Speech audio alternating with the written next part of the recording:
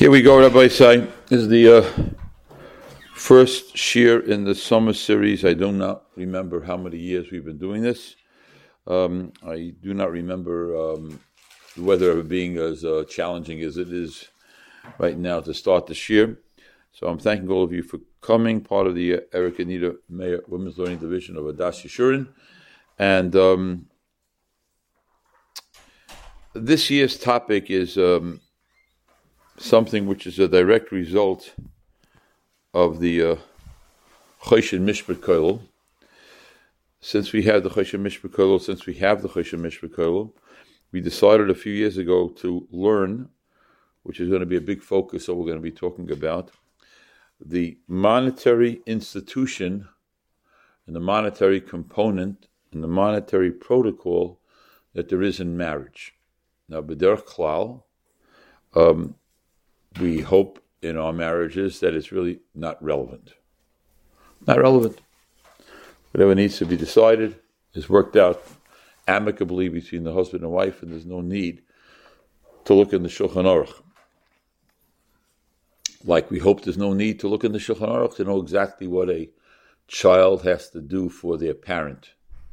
And like we hope that there's no need to look in the Shulchan Aruch what two partners have to do when they set up a business. If people get along, there are no issues. The Shulchan Aruch is needed when, unfortunately, people do not get along. That's when we need Shulchan Aruch, when people do not get along. When people are getting along, usually there are no issues. But unfortunately, when that's not the case, then we need to turn to the Shulchan Aruch to find out what's going on in a marriage. Okay, so we started with Choshen Mishpat, as I mentioned, 25 years ago, and then, maybe 3 years ago, we decided to switch to Even Ezer. And then we added, Baruch Hashem, we're finishing I think we're going to soon be finishing with the first year of having second Seder, in which we're learning the halachas of Even Ezer. Okay, now, let's begin with a very simple question. Everybody in this room, I'm assuming, has gone to weddings. Some people have made weddings. Some people have gone to their own weddings. Some people have gone to children's weddings. Some people have gone to nieces and nephews' weddings. Some people have gone to friends' weddings. But everybody here in this room has gone to weddings. Now, when you go to a wedding, 2, 3, 4, 500 people are at the wedding. Maybe it's a big wedding with 800 people. Maybe you've gone to a Hasidic Rebbe's chasana with at least 20,000 people. When you walk into a wedding, and then you walk out of a wedding, out of all the people who are at the wedding, whose life has been changed, lahalacha, at the wedding? Now, let me explain what I mean. When you walk into the wedding, there is a young lady who walks in, and she is a single woman, not married. That's how she walks into a wedding. She walks in as a single woman, unmarried. She walks out of the wedding, married. That's an incredible change. Now, what I mean to say is, the man who walks into the wedding on a Torah level, okay, he got married. That's true, he got married. But he could marry another woman, talking on the Torah level. A woman can't marry another man. She's married, that's it. If another man would live with this woman, they'd both be chayav misa. She's changed. She's no longer a penuya, which is a single woman. She's now a neshes ish. She's a married woman. Example, a man is a kohen. Before he gets married, he can eat truma. After he gets married, he can eat truma. A woman, if she is the daughter of a Yisrael, or the daughter of a Levi, she cannot eat truma. She gets married, she can't eat truma. She changes. So the halacha is, and we're going to look now at paragraph 1 on page 1, underlined, a woman's only considered married through an act of kedushin. It has to be kedushin. And without a mice of kedushin, which we'll explain in a moment, she's not married. Go down to paragraph 2, the first underlined.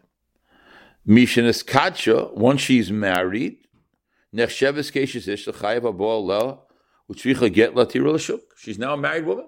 Nobody else can live with her. And in order to change her status, she needs a get. She needs a get. These are all fundamental concepts which you all know. I just want to bring up the point and show you inside. And then, the next underlined in paragraph 2, there are 3 ways to marry a woman. Nowadays, we only utilize one of them, and that's kesef. What does kesef mean? Kesef means giving a woman something of monetary value. Okay. Now, nowadays, what does that mean? How do we give a woman something of monetary value? Again, in paragraph 2, towards the bottom, underlined again, Bekesef Ketzad, no sein lo b'fnei shnayim, in front of 2 edim. You give her a pruta, or yishava pruta, something worth a pruta, v'yoyim outlaw, and you say to the woman, Hariyat mukudeshes li b'zeh. That's the mechaber. The Ramah adds, V'yesh oimrim sheyesh loyim outlaw kedas Moshe v'Yisrael, which is what we say, Hariyat mukudeshes li kedas Moshe v'Yisrael. And then the Ramah adds, underlined in the first wide line, the end of the first wide line, and we are Makadesh and Isha nowadays not by giving her money or something of value, we give her a ring. We give her a ring. Mentioned in Shulchan Aruch. And this is something which is very unusual that the Shulchan Aruch quotes a Zoyar, but that's the issue. A woman gets married by her husband giving her a ring. Without getting into minutia of detail, the man must own the ring. It can't be his mother's ring. It can't be his grandmother's ring. It has to be his ring. He really has to buy with his own money, etc., etc. That's the job and the responsibility of the Masada Kedushin to make sure those things work out properly. But that's what it has to be. Then, in the next paragraph, paragraph 3, we have the Lashon of the Sefer HaChinuch. Sefer HaChinuch says, on the 3rd line, underline, Yeshivtam v'kimasam b'shalom li'olam, they should be able to reside with shalom. Yiskayim ha'yishuv b'ratzon ha'kel shechofetz boi. U'miyos mi'yisayid ha'mitzvah ma'shezacharti nagu Yisrael. Underline, the 4th line, the end of the line, Nagu Yisrael l'kadesh b'tabas. Why are we mekadesh with a ring? You understand, you could give a woman a piece of gold, even much more valuable than the ring. You could even give a woman a diamond. You could give a woman whatever you want that has monetary value. But we give a ring.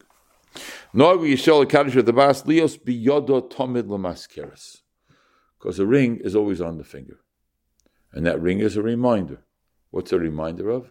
That I am married. Nevertheless, we want this to be Tomid. Tomid. Then turn over the page, please, to page 2. We're quoting the Rambam in Moreh Nevuchim. And the Rambam says in the 2nd column, Rambam says that right in the middle of the column, underlined, it says, or double underlined,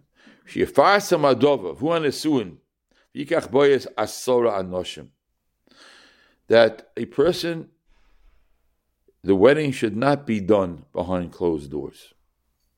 The wedding should be done publicly.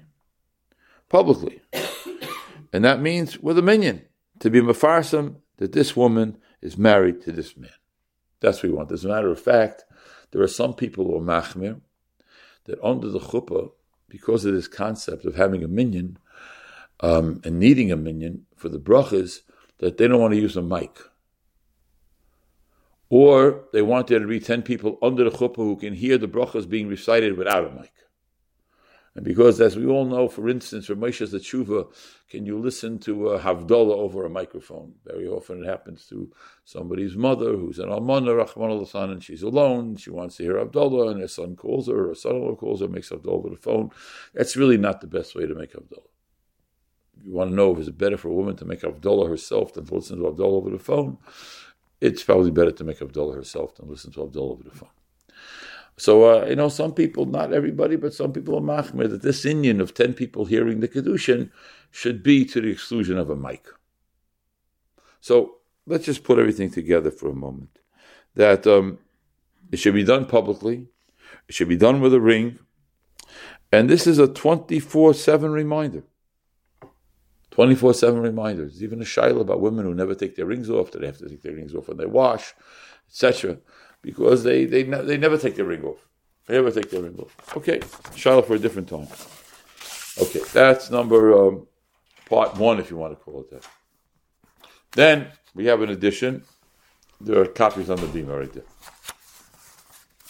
Right there. Okay, then we have an addition. And that addition is on page 3 right now. This is a very famous Gemara. And every time I come back to the Gemara, very often I come back to this Gemara with a different insight, which is very, very relevant to us. What do I mean? This is a Gemara in Saita, a very famous Gemara, underlined. Omar Rav Yehuda Marav, paragraph 5, top of page 3. Omar Rav Yehuda Marav, Arbom Yoim Kodim Yitziras Avlad, Bas Kol Yitzos Emeres, a heavenly voice comes out and declares, Bas Pliny, LaPliny, the daughter of this man to that man. Bayis Pliny LaPliny, Sada Pliny LaPliny. Okay, now number 1, we all know this already. Every letter in the Gemara is exact. Forget about every word. Why does it say Bas Pliny LaPliny? Why don't we say Bas Pliny Im Pliny? Not the daughter of this man to that woman, but the daughter of this man with that man. Not to that man. Okay, Bas Pliny Im Pliny. And then, of course, what does the Lashon Mikudeshes mean?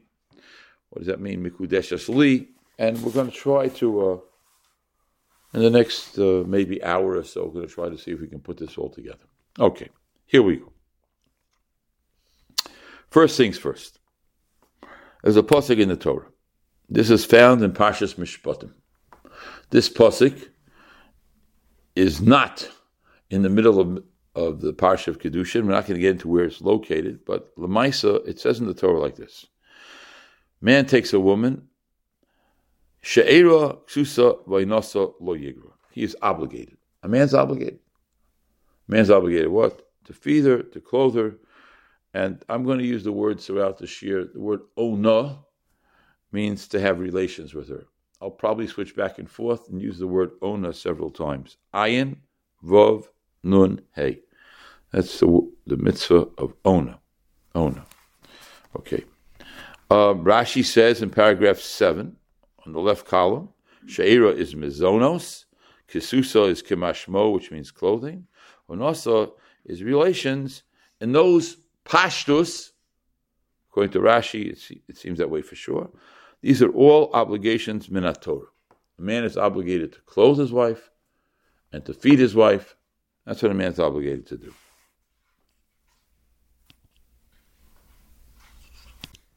Okay, let's continue now. So, then we have a Sefer HaChinuch. We're on page 3, paragraph 8 and 9.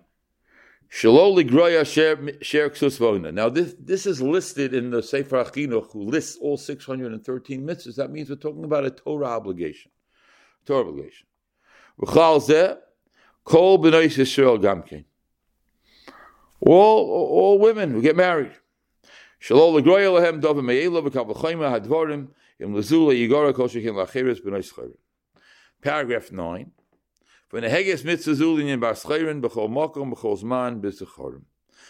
a mitzvah on men. On men. He does not give his wife one of these 3 things, because he wants to pain her. Koiv is a pain over a love. A man's transgressed the love. It's like transgressing a mitzvah of the king. Of the king. This is a very serious issue here, obviously. Turn over the page, please, now. We're going to look at how this is codified in halacha. Page 4. Page 4. Okay, paragraph 10. The Rambam. Underline the middle of paragraph 10. This is the Rambam in Sefer HaMitzvahs, Mitzvah Reish Samach Beis. Anybody marries a Jewish woman, painting a woman by telling her, no, I'm not going to give you clothing, I'm not going to give you food, or I'm not going to have relations with you, and you're doing it to give her tsar, not because the person's not feeling well. We're going to talk about whether a person cannot afford it. We'll talk about that later in this year. Bez Hashem. The person is over in Issa D'Oraisa. In Issa D'Oraisa, Rachmana litzlan. In Issa D'Oraisa. Issa D'Oraisa. Very scary. Torah. Paragraph 11. Last line in paragraph 11. Shloisha min ha-Torah. 3 of the 10 things that a man's obligated to do for his wife once they get married, which we will talk about again in a moment. 3 of them are min ha-Torah. 3 of them min ha-Torah. Paragraph 12. What are these things? Paragraph 12. Underline. Sheira. Clother. Sheira is mazonoseh. And ksusa is clothing.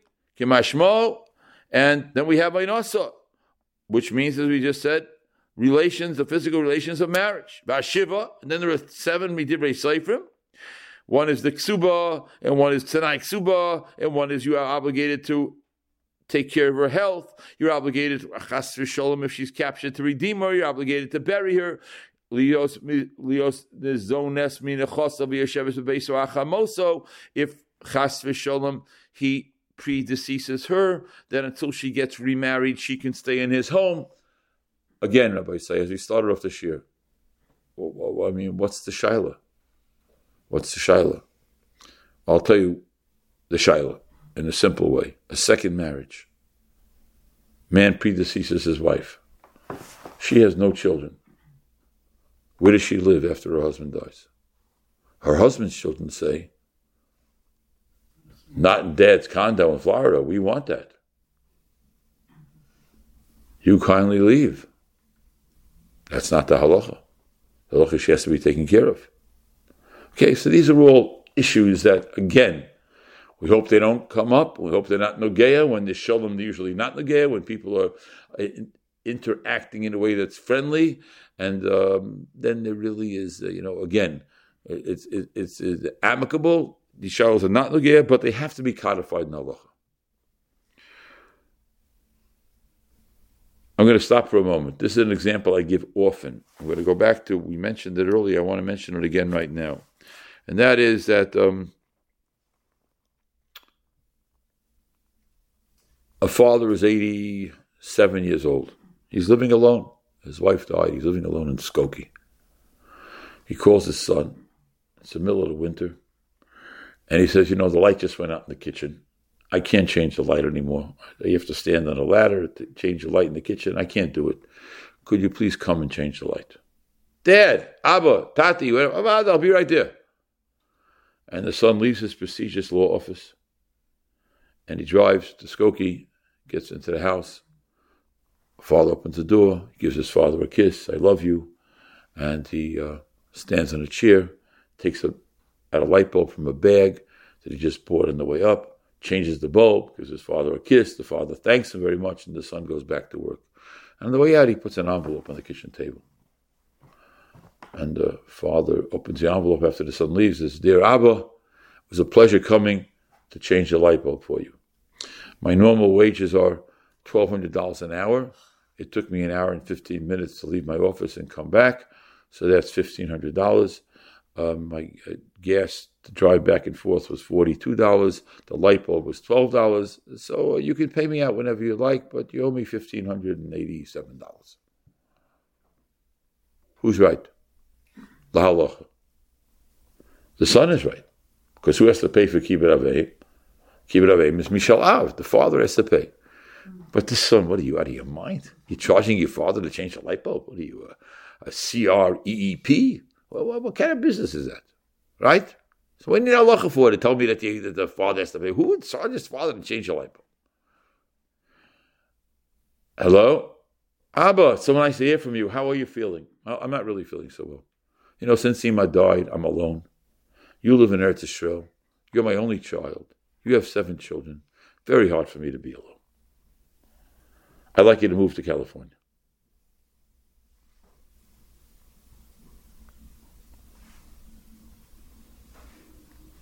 It's not the same as changing a light bulb, right? Abba, I'd love to move to California, but I can't afford to move to California.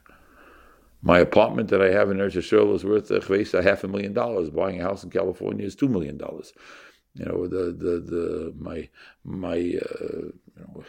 I can live on whatever it is on $100,000 a year in Eretz Yisrael. In California, I'm going to need $400,000 a year or $500,000 a year for tuitions and taking care of my children. So I can't do it.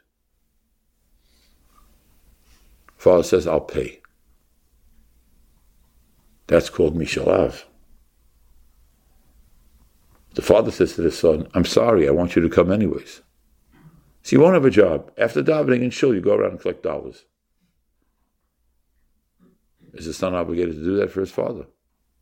That's why you need halacha. Right? We don't want to have any shilohs like this. But what do you do when there is a shiloh? The father has money, and the father doesn't want to spend his money. He wants his son to come and live like a pork. Is the son obligated to go to California to live with his father, take care of him? Probably yes. Depending on the circumstances. Who's obligated to pay? That's the shiloh. The lawyer shiloh downtown is just to get everybody aggravated. That's why I make up that shiloh over here. I got you all aggravated. You all want to kill the son in that situation. But in the father's situation now is not the same. I want you to move to California from Yerushalayim, or from Ramat Bet Shemesh, or Beitar, wherever you're living. It's not the same shiloh. That's a serious shiloh. Okay. Now,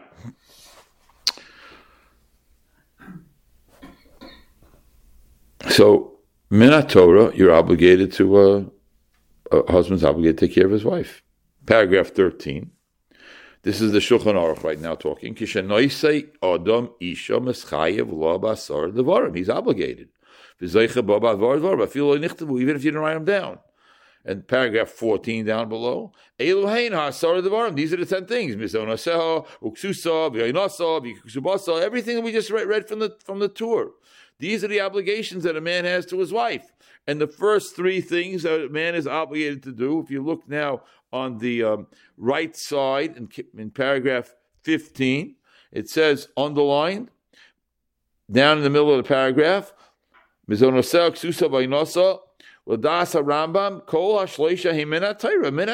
are obligated. You're obligated Minat Torah.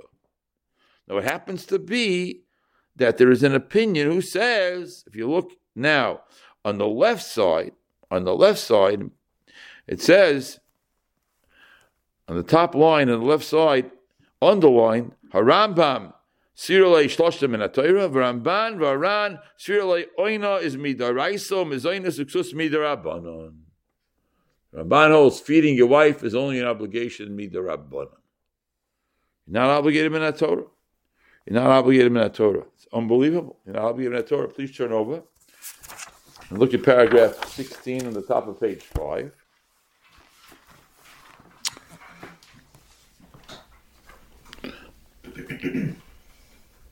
Paragraph 16 on the left side. Ayin beramban al Torah parshas mishpatim the mefarish she'era haynu sher basa the haynu kiruv basa uksusa haynu hatzosa mitolay nasa v'nim seshem bezaynis uksus lekosa beparsha klal.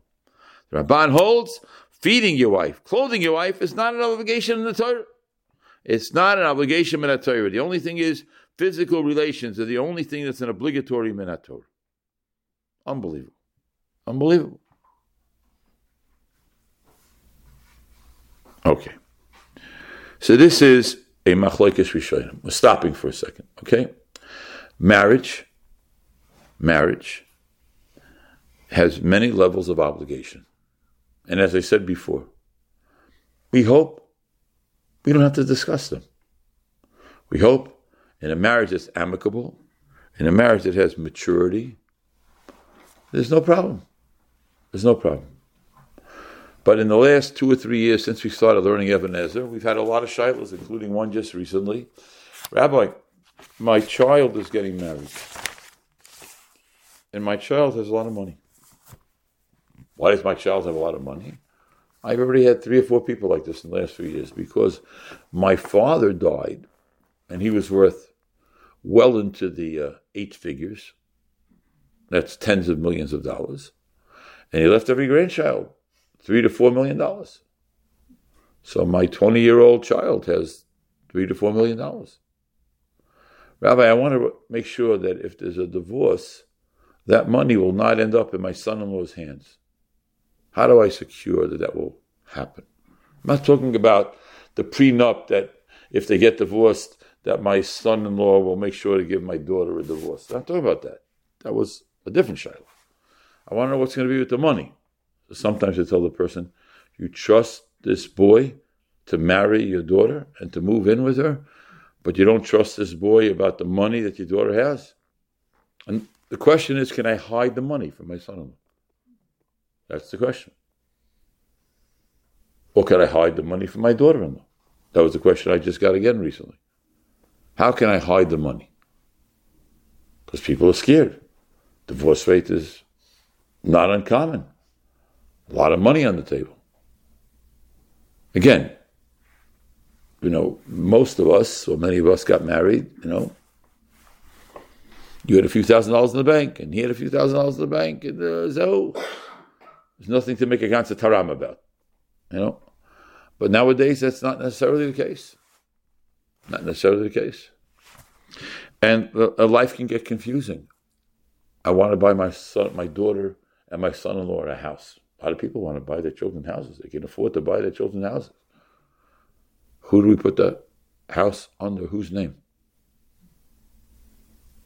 We need a Shulchan Aruch. Again, everything's fine. Buy a house. House is under your name and your wife's name. Your name and your husband's name. So, I'm not sure I want to do that. Again, you sure they should get married? Or you're not sure they should get married? Okay. Shulchan Aruch. What does Shulchan Aruch say? Okay. Now, let's continue. So what happened at the wedding? The woman became a married, an Eishes Ish. She became married. She's no longer a Penuya. What happened to the man? What happened to the man? And I'm going to say one more thing right now. I only wish that what I'm about to say over the next several minutes, somebody would have told me before I got married. I wish somebody would have told me this before I got married. Nobody ever told me this. And I'll tell you what I mean. Okay. The Pasuk says, anybody tell me what is a... We know a man is called an Adam, right? What's he called in relationship to his wife? Ish. Ish. Chosen, or Baal. Whoever said the word Baal. What does the word Baal mean? I did. Who said it? Okay, what does the word Baal mean? Since you said it first, what does the word Baal mean? Sort of like a master. Sort of like a master. Sort of like a master. Doesn't sound too good, right? Politically, it sounds very incorrect, right? Okay, let's examine the word Baal. Here's an example of the word Baal. I'm going to give you 2 examples of the word Baal in the Torah. The Pasuk says in Mishpatim, Baal ha-bor yishaling. Anybody explain what those words mean? Baal ha-bor yishaling. The person who what? The person who owns the board is a pit. Somebody just said pit, right? Right. Okay. Somebody digs a pit on Tui. On Tui. And somebody falls in and breaks their leg. Chas v'shalom. Huh? He's responsible. Yes, it is possible.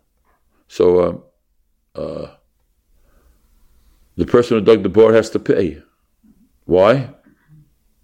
He's the Baal HaBor. Why, he owns the bore on Tui that he dug on Tui? Does he own it? He was the one that created it. I asked you a question, but does he own it? What's the answer? Does he own the bar on Tui? If he digs a bar on Tui, does he own the street on Tui? No. He doesn't own the street, right? So what does it mean, Baal HaBor? So Rashi says in paragraph 18, Baal HaTakola, the one who owns The takola. What's takola mean? The mikshol, the trap, the problem. Baal hatakola. Afal pishein abor shaloi. You don't own the bor. You dug the bor and shas rabim. You don't own the bor. Shas rabim. The Chassid says you're the Baal. You're the Baal. You're the Baal.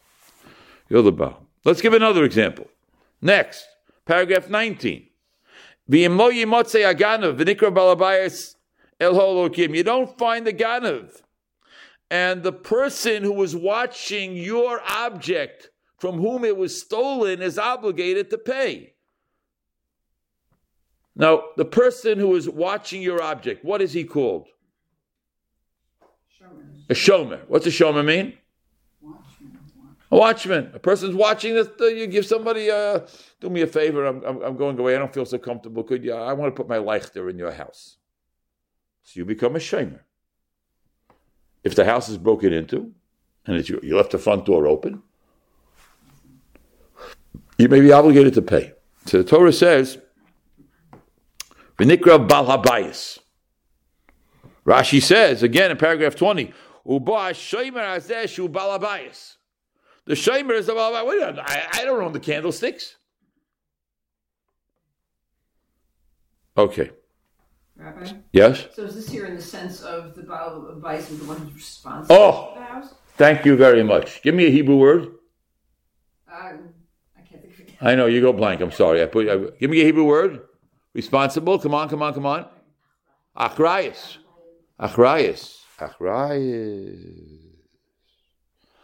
So now let's go back to the first thing we said 35 minutes ago.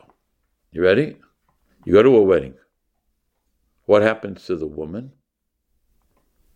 She was a penuya, and she became an Eishes Ish. Beautiful. Gewaldig. She changed. What happened to the chassan? So now he is responsible to do all those 10 things. Oh, tell me 2 words. He became a Baal Achrayus. He's the Baal. Oh, a Baal.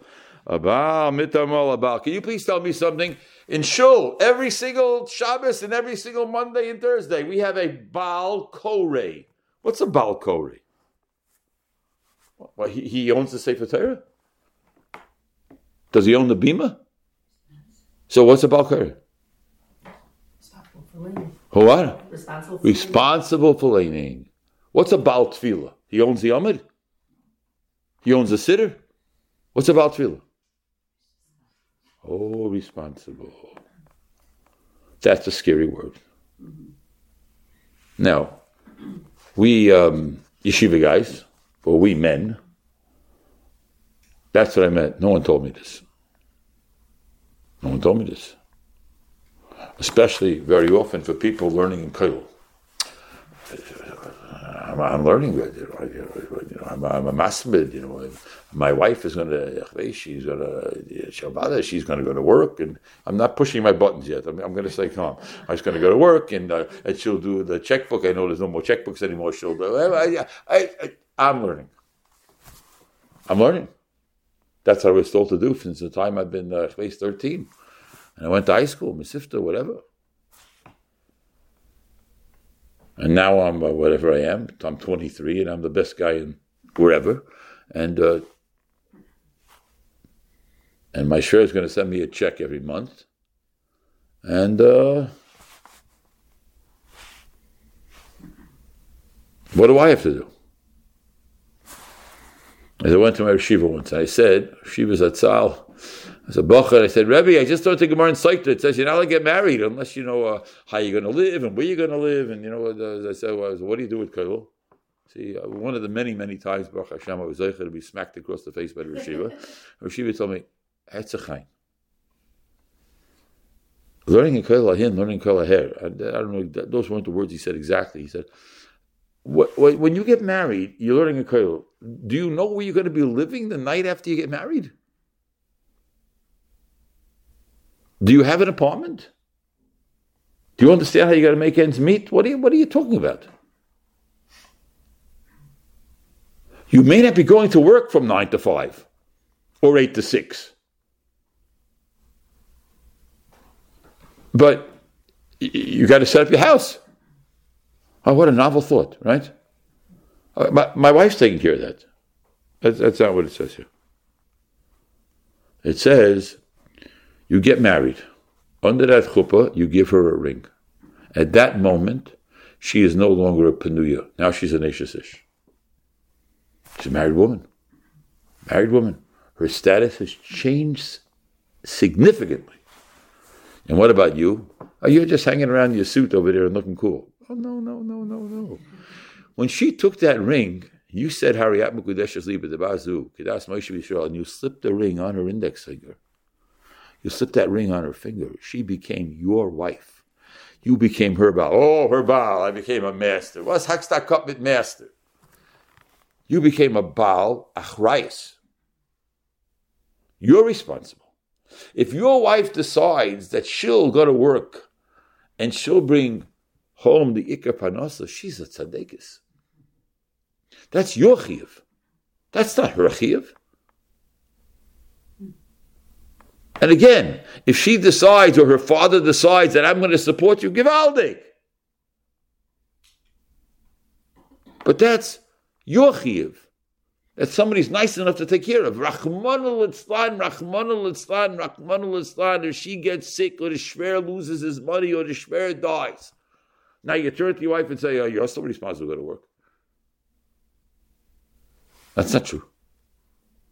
You were never responsible. I was always responsible. Cole's mine, you could do it. Ma toivu ma noyim. Givaldik. You can't do it. It's my achrayis. That's what the word Baal means. Baal achrayis. Baal takola in the case of the boar. Baal abayis in the case of the shomer. Baal kairei in the case of waiting. Baal tefillah in the case of davening. Baal in the case of marriage. Achrayis. Achrayis. Okay, Rabbi say. Serious, huh? Serious. Turn the page. Now we get to this page over here. Anybody want to translate this next page? Page 6, paragraph 21. How about somebody want to read it and translate it? What is this thing that's written in Chinese with Hebrew letters? You know what this is called, Rabbi Sai? What's it called? It's a ksuba. What language is it written in? Aramaic. Anybody want to translate it there? Aramaic. B'sheni b'Shabbos, on the second day of Shabbos, Tisha Yom HaLochedesh, in the ninth day. This is a ksuba that we got a hold of. Shnas Chameshes Olofim B'Sheva Meis L'Shishim V'Shishim V'Shtayim L'Biyah Inyan Shoynu Moinim Kan, Chicago, Illinois. That's the date. Eicha Bocha Yosef Yitzchak Bar Shalom Duber Amalol Adam Sutu said to his wife Rivka Bas Menachem Mendel, Have li into, please be my wife. Have li into. Into is an Aramaic word for wife. Kedas Moshe Yisrael. And here we have 5 words in the ksuba, which I will tell you that 90, I don't want to say, but a very high percentage of chassanim have no idea what this means. I'm embarrassed to say that a percentage of Misadri Kedushin don't know what it means. But this is a contract, Rabbi say. This is a contract. And very often, it's the first contract that the chassan ever became responsible for. I stress the word responsible. Let's take these 5 words. Va'ano. Ano means I. Eflach. And you know what the words mean? Eflach. I will work. Wow. You know who's talking now? Who's talking? The chassan. Va'okir. I will cherish. Honor. Ve'ezom. I will feed. Be'afarnes. I will support. I'm looking at the women's faces here in this room. You're all in shock. If I had a group of men here when I did this for the men during this past winter, and I did it on Shavuos, they were also in shock. And I tell you the truth, once I learned in the koil here about what's going on in Ksuba, and since then I've, Baruch Hashem, I got many times the honor of reading the Ksuba under the chuppah. Oh. First time I was a Rav and I knew I was going to get the honor of reading the Ksuba, I went to Chicago Hebrew Bookstore, remember that store? I said, please do me a favor, Rabbi Gross. Allah Shalom. Give me a ksuba with nekudos. I wanted to know where I got to read. I didn't know what it meant. At least I want to read it, not sound like a Chinaman. And now, Aneflach, Okev, Ezon, Befanes, I will work, I will cherish, I will feed, I will support. Whoa!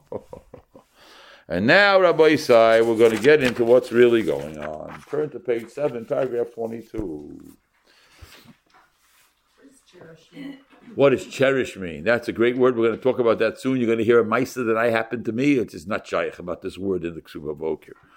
Cherish. We'll soon see. Before we do cherish, let's do the following. What does work mean? I will work. I will work for you. I will work for you. I can't get a job. I can't get a job. What do you mean you can't get a job? Well, I was working as I was director or a manager, whatever the word they use is, of a nursing home. I was making $300,000 a year. Nursing home shut down. I lost my job. It's a tragedy. I'm not making fun. I lost my job. Okay. Now, you got to pay rent, right? Got to pay rent. Tuitions, maybe the school will give you a break on, right? But you got to pay rent. I got to buy food. Right? Okay. Now, you, meaning the person who lost the job, Rahman al-San, he wants to have a roof over his head, right? With a house. He wants to have food. What about his wife? Is he responsible to feed his wife? Yes or no? Yes. I have no job. Am I still responsible to feed her? Yes. Yeah. Yeah. What about clothing? I'm still responsible to get her clothing? Huh? Sutan says, that's Torah. Am I responsible to get her clothing? Okay, I'm responsible to get her clothing. I don't have a job. I have a job. Okay, I found a job for you. I found a job for you. Working in Jewel. It's degrading and it's demeaning. I found a job for you working in Jewel. Do you have to work in Jewel to support your wife? We go back to Shulchan Aruch. Let's say Shulchan Aruch. Paragraph 22. Top line. End of the line. A person must hire himself out for menial labor. You got to support your wife. Dimi Sefer Ksuba Nilma. Look at these words. Woo! What a novel thing. Can I translate into the present day vernacular for a moment, okay? Some people on the tape may not appreciate the vernacular. Here's the vernacular. Hey, buddy, you signed that ksuba? I didn't sign the ksuba. Did you pick up the pen? I picked up the pen. You got married? You got married. You know you're obligated? I don't know what the ksuba meant. I'm sorry. Sorry. What do you think? It's a photo op. Ksuba is real. You know what it says in the ksuba? You're obligated to do what? Eflach. I got to support you. Okay, good. So I had a job. I was an administrator. That's the word. I was administrator of a nursing home. The nursing home closed down, and the guy who owned the nursing home was a robber. And it's not my fault that the nursing home closed down. It's true. I'm not blaming you for the nursing home closing down. Well, what's going to be with eating? Okay, I'm pulling the case out to understand what the halacha says. This is a machlokes. This is real. What's a machlokes? Rabbeinu Tam hoye oimer shein tzorach. No. Menial labor you don't have to do. It says in the ksuba, ein lilma danayaflach ein perusha sheyasker atzmoy. It doesn't mean that you should do menial labor. So what does it mean instead? El avoda shederach ha'adam la'asais bebeisai k'mayilach roish v'lizroya. Whoa, what does that mean? You know what? You own a house? Yeah. In the time now we're going back 1,000 years. You own a house here. You got a backyard? Yeah. You have anything to eat? No. Go plant. In your backyard. Tomatoes, potatoes, wheat, and go plant food. I should plant food? That's menial. Oh, no. That's not menial. Menial may be working for somebody else. in your backyard. No one has to see you. You got to get food. The question is, what do you have to do to get food? Okay? Machlokes Rishonim. Machlokes Rishonim. Unbelievable. Is it not unbelievable? Let's continue here. This is you're going to see here in paragraph 23. Paragraph 23. This is what I'm telling you right now is pure, unadulterated Choshen Mishpat. And all women have to know Choshen Mishpat. All men have to know Choshen Mishpat. Women have to know Choshen Mishpat. Underlined.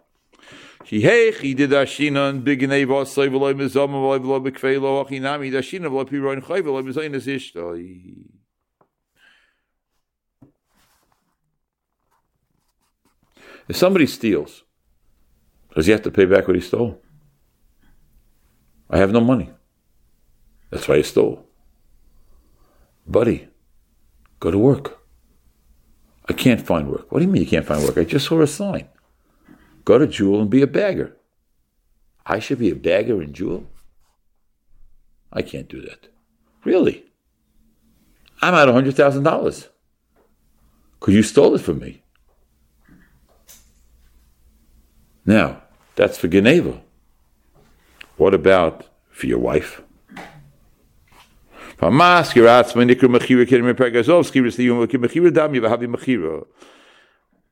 therefore, the first opinion is, no, you're not obligated to work menial labor for somebody else.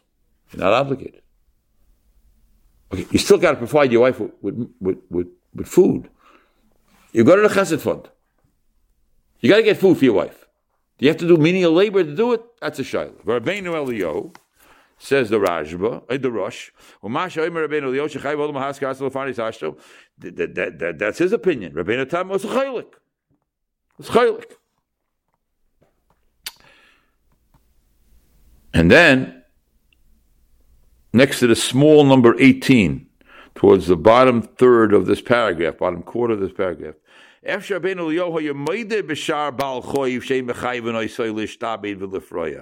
maybe other people you don't have to do that. But for your wife, you got to do it. And again, it's learned for the Sefer Ksuba where it says, that's it. You're obligated. You're obligated. Like the Rabbeinu Tam, you're not obligated. But go to your backyard and plant vegetables. You are obligated. What happens? Turn over, please. Next page. Page 8. Paragraph 25. Paragraph 25. Says, paragraph 25 is in the middle of the top part. Says the Yeshayim, the third line. The chayiv lahaskir atzmoike poyil v'lozayin ishtay. That's the opinion of Rabbeinu Eliyahu, and guess what? The Ramah Paskins, that's the halacha. Go hire yourself out as a poyil. You gave her that ring. You said, just leave it to Basdukin, that's why you should be Israel. You signed onto the Eksuba without signing it, but you obligated yourself for the Eksuba and you picked up the pen from the Masada Kedushin. I'm obligated. I'm obligated. What an unbelievable thing. Now, for Mrs. Polsky, on paragraph 24, the second line, there's a Yud Beis. Chayev lahaskir atzmoy kepoil. Nira. The Miached, the Misefer Ksuba Nilman, in which the Ksuba says, Vano eflach vo'ikirim kain, af sheyesh loy litein lo mezainis betzimtzum, even though a guy could say, I'll give her Rice Krispies every night to eat. Without milk. Or I'll give her some milk, but without a banana. Chayiv lahaskir atzmai litein lo mezainis lefi kvoida. Lefi kvoida. Why? Do kostav ano eflach v'oikir. Eflach v'oikir. I'm going to treat her in a precious way. In a precious way. There's a machlokes. What does the word eflach mean? It's unbelievable. We found this. It was so exciting when I found this, I couldn't believe it. The word eflach is a shayla. Does it mean to work? or does it mean to serve? What's the difference? What's the difference? To work or to serve somebody? Anybody want to tell me what the difference is? Work, you have more freedom. You're working for yourself. Yes, continue. Work means what? Work means you have more freedom. Yeah. Serve means what? It's like servitude. Right. Oh, like servitude. You know what that machlokes is? It's unbelievable. Rabbeinu Eliyahu and the Rabbeinu Tam are arguing in the Ksuba, and it says, "Ano eflach." What does that word mean? Am I going to work to support you? Or am I going to serve to support you? You know what the difference is? Jewel. If I'm going to work to support you, I'm not no menial labor. I'm going to work to support you. I'll be an administrator in a nursing home. I can't be an administrator in a nursing home. I'll find a job parallel to that. I'm not working in Jewel. I'm not working in Mariano's. I'm not doing that. No way, not me. Okay, let's go to the Rav and ask what you should do. You want to go to Kollel and make $30 a week. Okay, very nice. We'll live on toothpaste. What are you going to do? So the Rav says, I'll open up the Shulchan Aruch. I'll open up the Simenayin, Sif Gimel, and it says here, you got to work in Jewel. That's what it says, you got to work in Jewel. What an unbelievable thing. Now, we are having a Yachei Kala starting Wednesday. And a week from Sunday, we're having a Yom Iyun. Men and women are invited. We're having a lawyer come, some expert in contract law. Somebody once told me that in contract law, a lawyer made a mistake, and they put the comma in the wrong place. And it cost $30 million. $30 million. You want to see where a comma makes a difference? It's unbelievable. Right here in the Ksuba. V'ano eflach, I will work. Ve'okir. Is okir my fancy English here. Is okir an adverb for eflach? And therefore there's no comma. V'ano eflach v'okir. Or is okir a self-sustaining, self-standing verb? I will work and I will cherish. Two separate things. It's not defining my work. It's a separate obligation. I once went to a chasana. I got there early. I came from out of town. My flight was on time. I rented a car, whatever I did. I got one of our friends' chasanas. Okay, I got there early enough. My friend comes over to me and says, listen, I'm sorry. We want to start the chasana on time. There's nobody here. I want to give you an aid, kedushin under the chuppah. But right now, everybody here is related. Please do me a favor. Be an aid on the Tzarayim, be an aid on the Ksuba. Everybody here is relatives. Nobody else can be aid. So there was one other person with me, and Shul Kamenetsky was Msari Kedushin. Shul Kamenetsky Shlita, Shebizecher Fush Levi Soisha Chol Yisrael. So Shul Kamenetsky lifts up the document. And they told me afterwards he does this to all his Talmidim. He says, you know what it says here? Talmud says, I don't know what it says here. He says, okay. He points to the word, ve'okir. Ve'okir is the most important word in this ksuba. You know what it means? Nope. Okir means I will cherish. That's what you have to know. You're under contract. A contractual obligation to cherish your wife. Whoo, I was blown away. We have a VAD here once a week on Thursday nights. This VAD means I'm trying to start these VAD in more places. Right now we have whatever it is. I think we have about 30 of these VAD around the country. I like to get a 500 VAD, one in every shul, in every business office. A VAD means I say a short word, we discuss it, then afterwards we have a Kabbalah. We have a Kabbalah, we go around the table, we accepted something upon ourselves, we go around the table. This is not easy, and I don't mean that this is everything's perfection, but we have a VAD. And the VAD is, when I got back, I said, okay, everybody said we're making a Kabbalah. Okir is going to be the name of the Kabbalah. Once a day, do something for your wife and don't tell her. Something she likes. Whatever it is. You put the toothpaste cap back in the toothpaste. Just do something for your wife. And don't tell her. Every week we check, did you do it, did you do it? Okay. Then, several years later, we're learning Even Ezer. So I called up Shmuel Kamenetsky in the middle of first Seder. I said, Rebbe, we just learned that Okir, according to the Chalkas Mochaykek, means not I shall cherish my wife. It means I shall work for her in a cherishing way to make sure she has food, even a means to go to Jewel. He said to me, you want to tell me that what I said does not work with the Chalkas Mochaykek? I said, yes. So he said to me, you're right, but this is not Chapshat. It's a Machlokes. And he's right. Where do you put the comma? Ano eflach v'okir, comma. Ano eflach, comma, v'okir, comma. Is it standing alone, or does it mean that I have to work for her in the way that's the most cherishing, and if it means I got to work in Jewel as a bagger? Because I got to take care of it. Why? Because I'm the Baal Achrayus.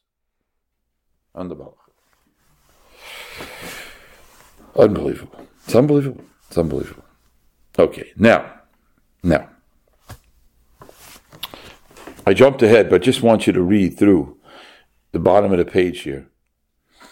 There is a Rosh Pina in paragraph 26, which explains this word that I just told you. We won't read through it, about eflach, whether it's an adverb or it's still standing.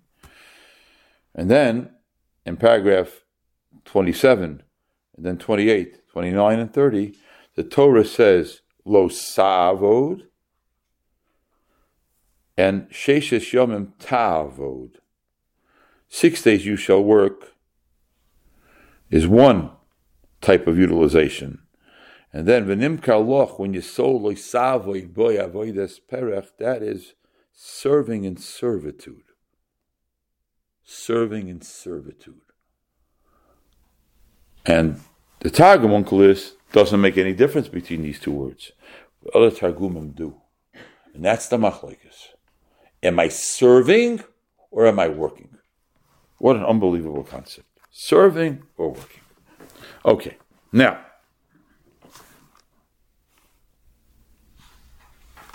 I thank you. I thank people all the time. My working in the shul, whether it's servitude or working, that's between me and the shul over here. But L'maisa, the perks that I receive by doing it, to understand what the Torah is. But I'm telling you right now, this took months and months and months and maybe years of understanding. What is my obligation? What is a man's obligation to his wife? Okay. Now, one more piece. And this is an incredible concept. Turn to page 9, and now we're going to take a deep dive into Choshen Mishpat. A man owes somebody money. Hasn't paid back. Simon Tzadik Zayin. What are the laws of paying back? You owe me money. You have a set of sterling silverware? I'm taking it. With Bezdin's permission. We work it out. You have a car? I'm taking it. Now, there are certain things. If you are a traveling salesman and without the car you can't make any parnasa, then they can't take the car. If you're a carpenter and your tools are worth a lot of money, I can't take your tools. But I could take your sterling silver. I could take your sterling bechers. You can make kiddush on a glass by using a glass. You don't need silver. And you owe me money. Now, Avo. You cannot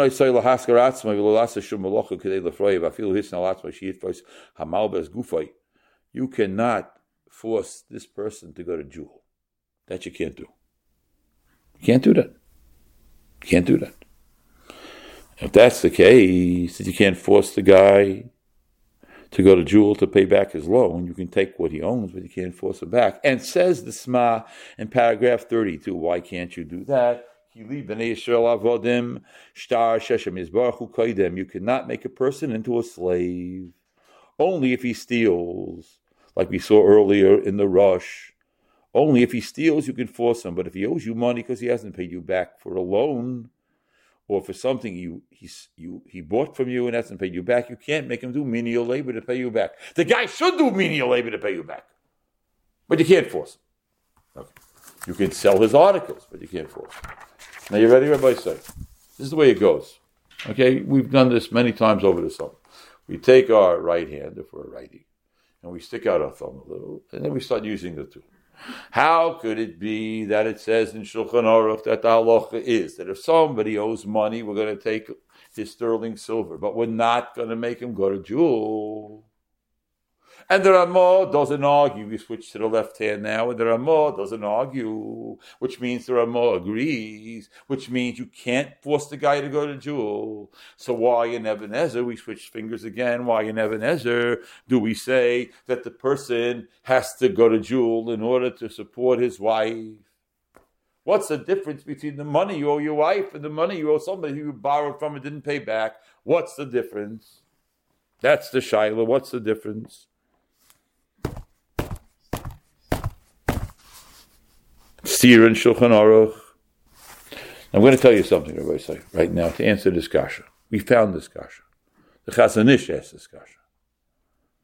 Now the answer to this kasha is in Yiddish you'd say Tifa Lomdus.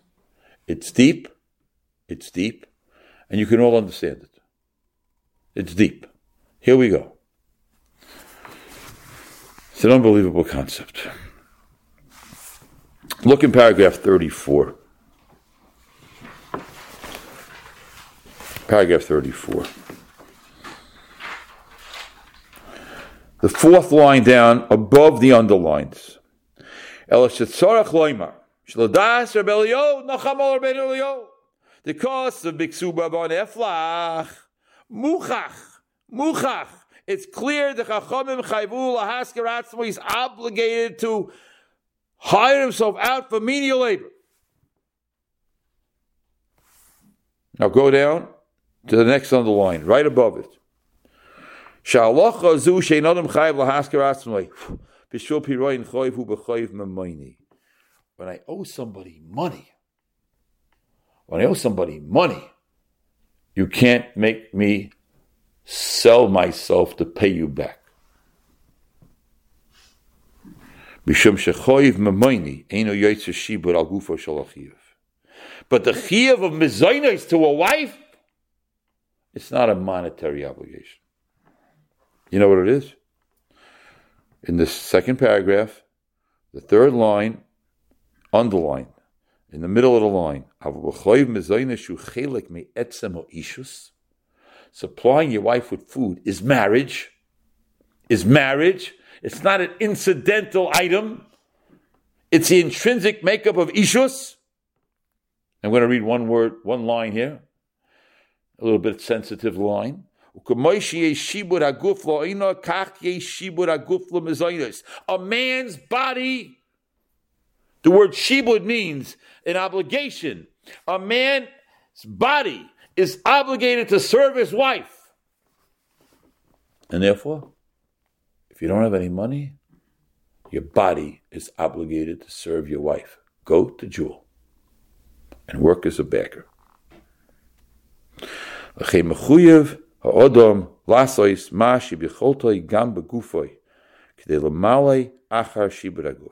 When you borrow money from somebody, you have an obligation to pay him back. Absolutely.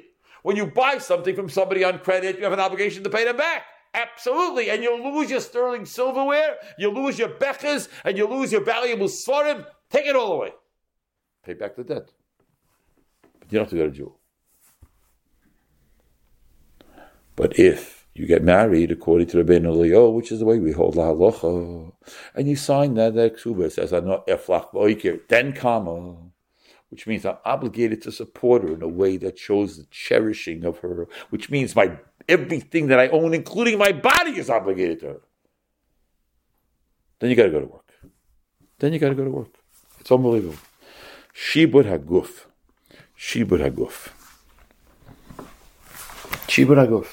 I'll ask you a question. Thursday night, you need food for Shabbos. Who's obligated to go shopping? That's a great question. It's discussed by the Achronim. The husband may not be obligated to go shopping. To physically go shopping, that may not be his obligation, but he's obligated to make sure his wife has money to buy whatever she needs for Shabbos. In a mechubedika manner.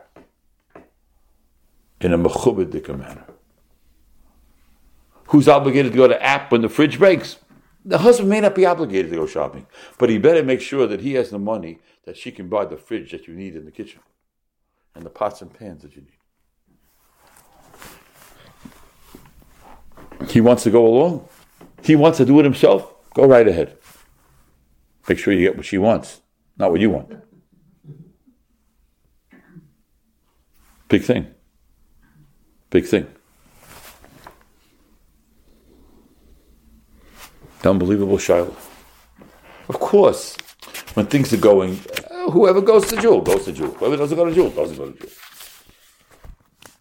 But who's obligated to go to Jewel? That might be a Shiloh. Who's obligated to make sure there's money for Jewel? That's not a Shiloh. How far do you have to go in that obligation? That's a machlekes. And the Ramah says, you can be the beggar in Jewel.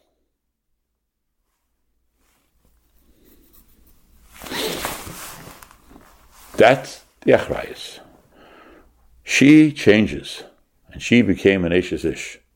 He changes, because he became a bal achrayus. And intrinsically, his body is meshubah to his wife.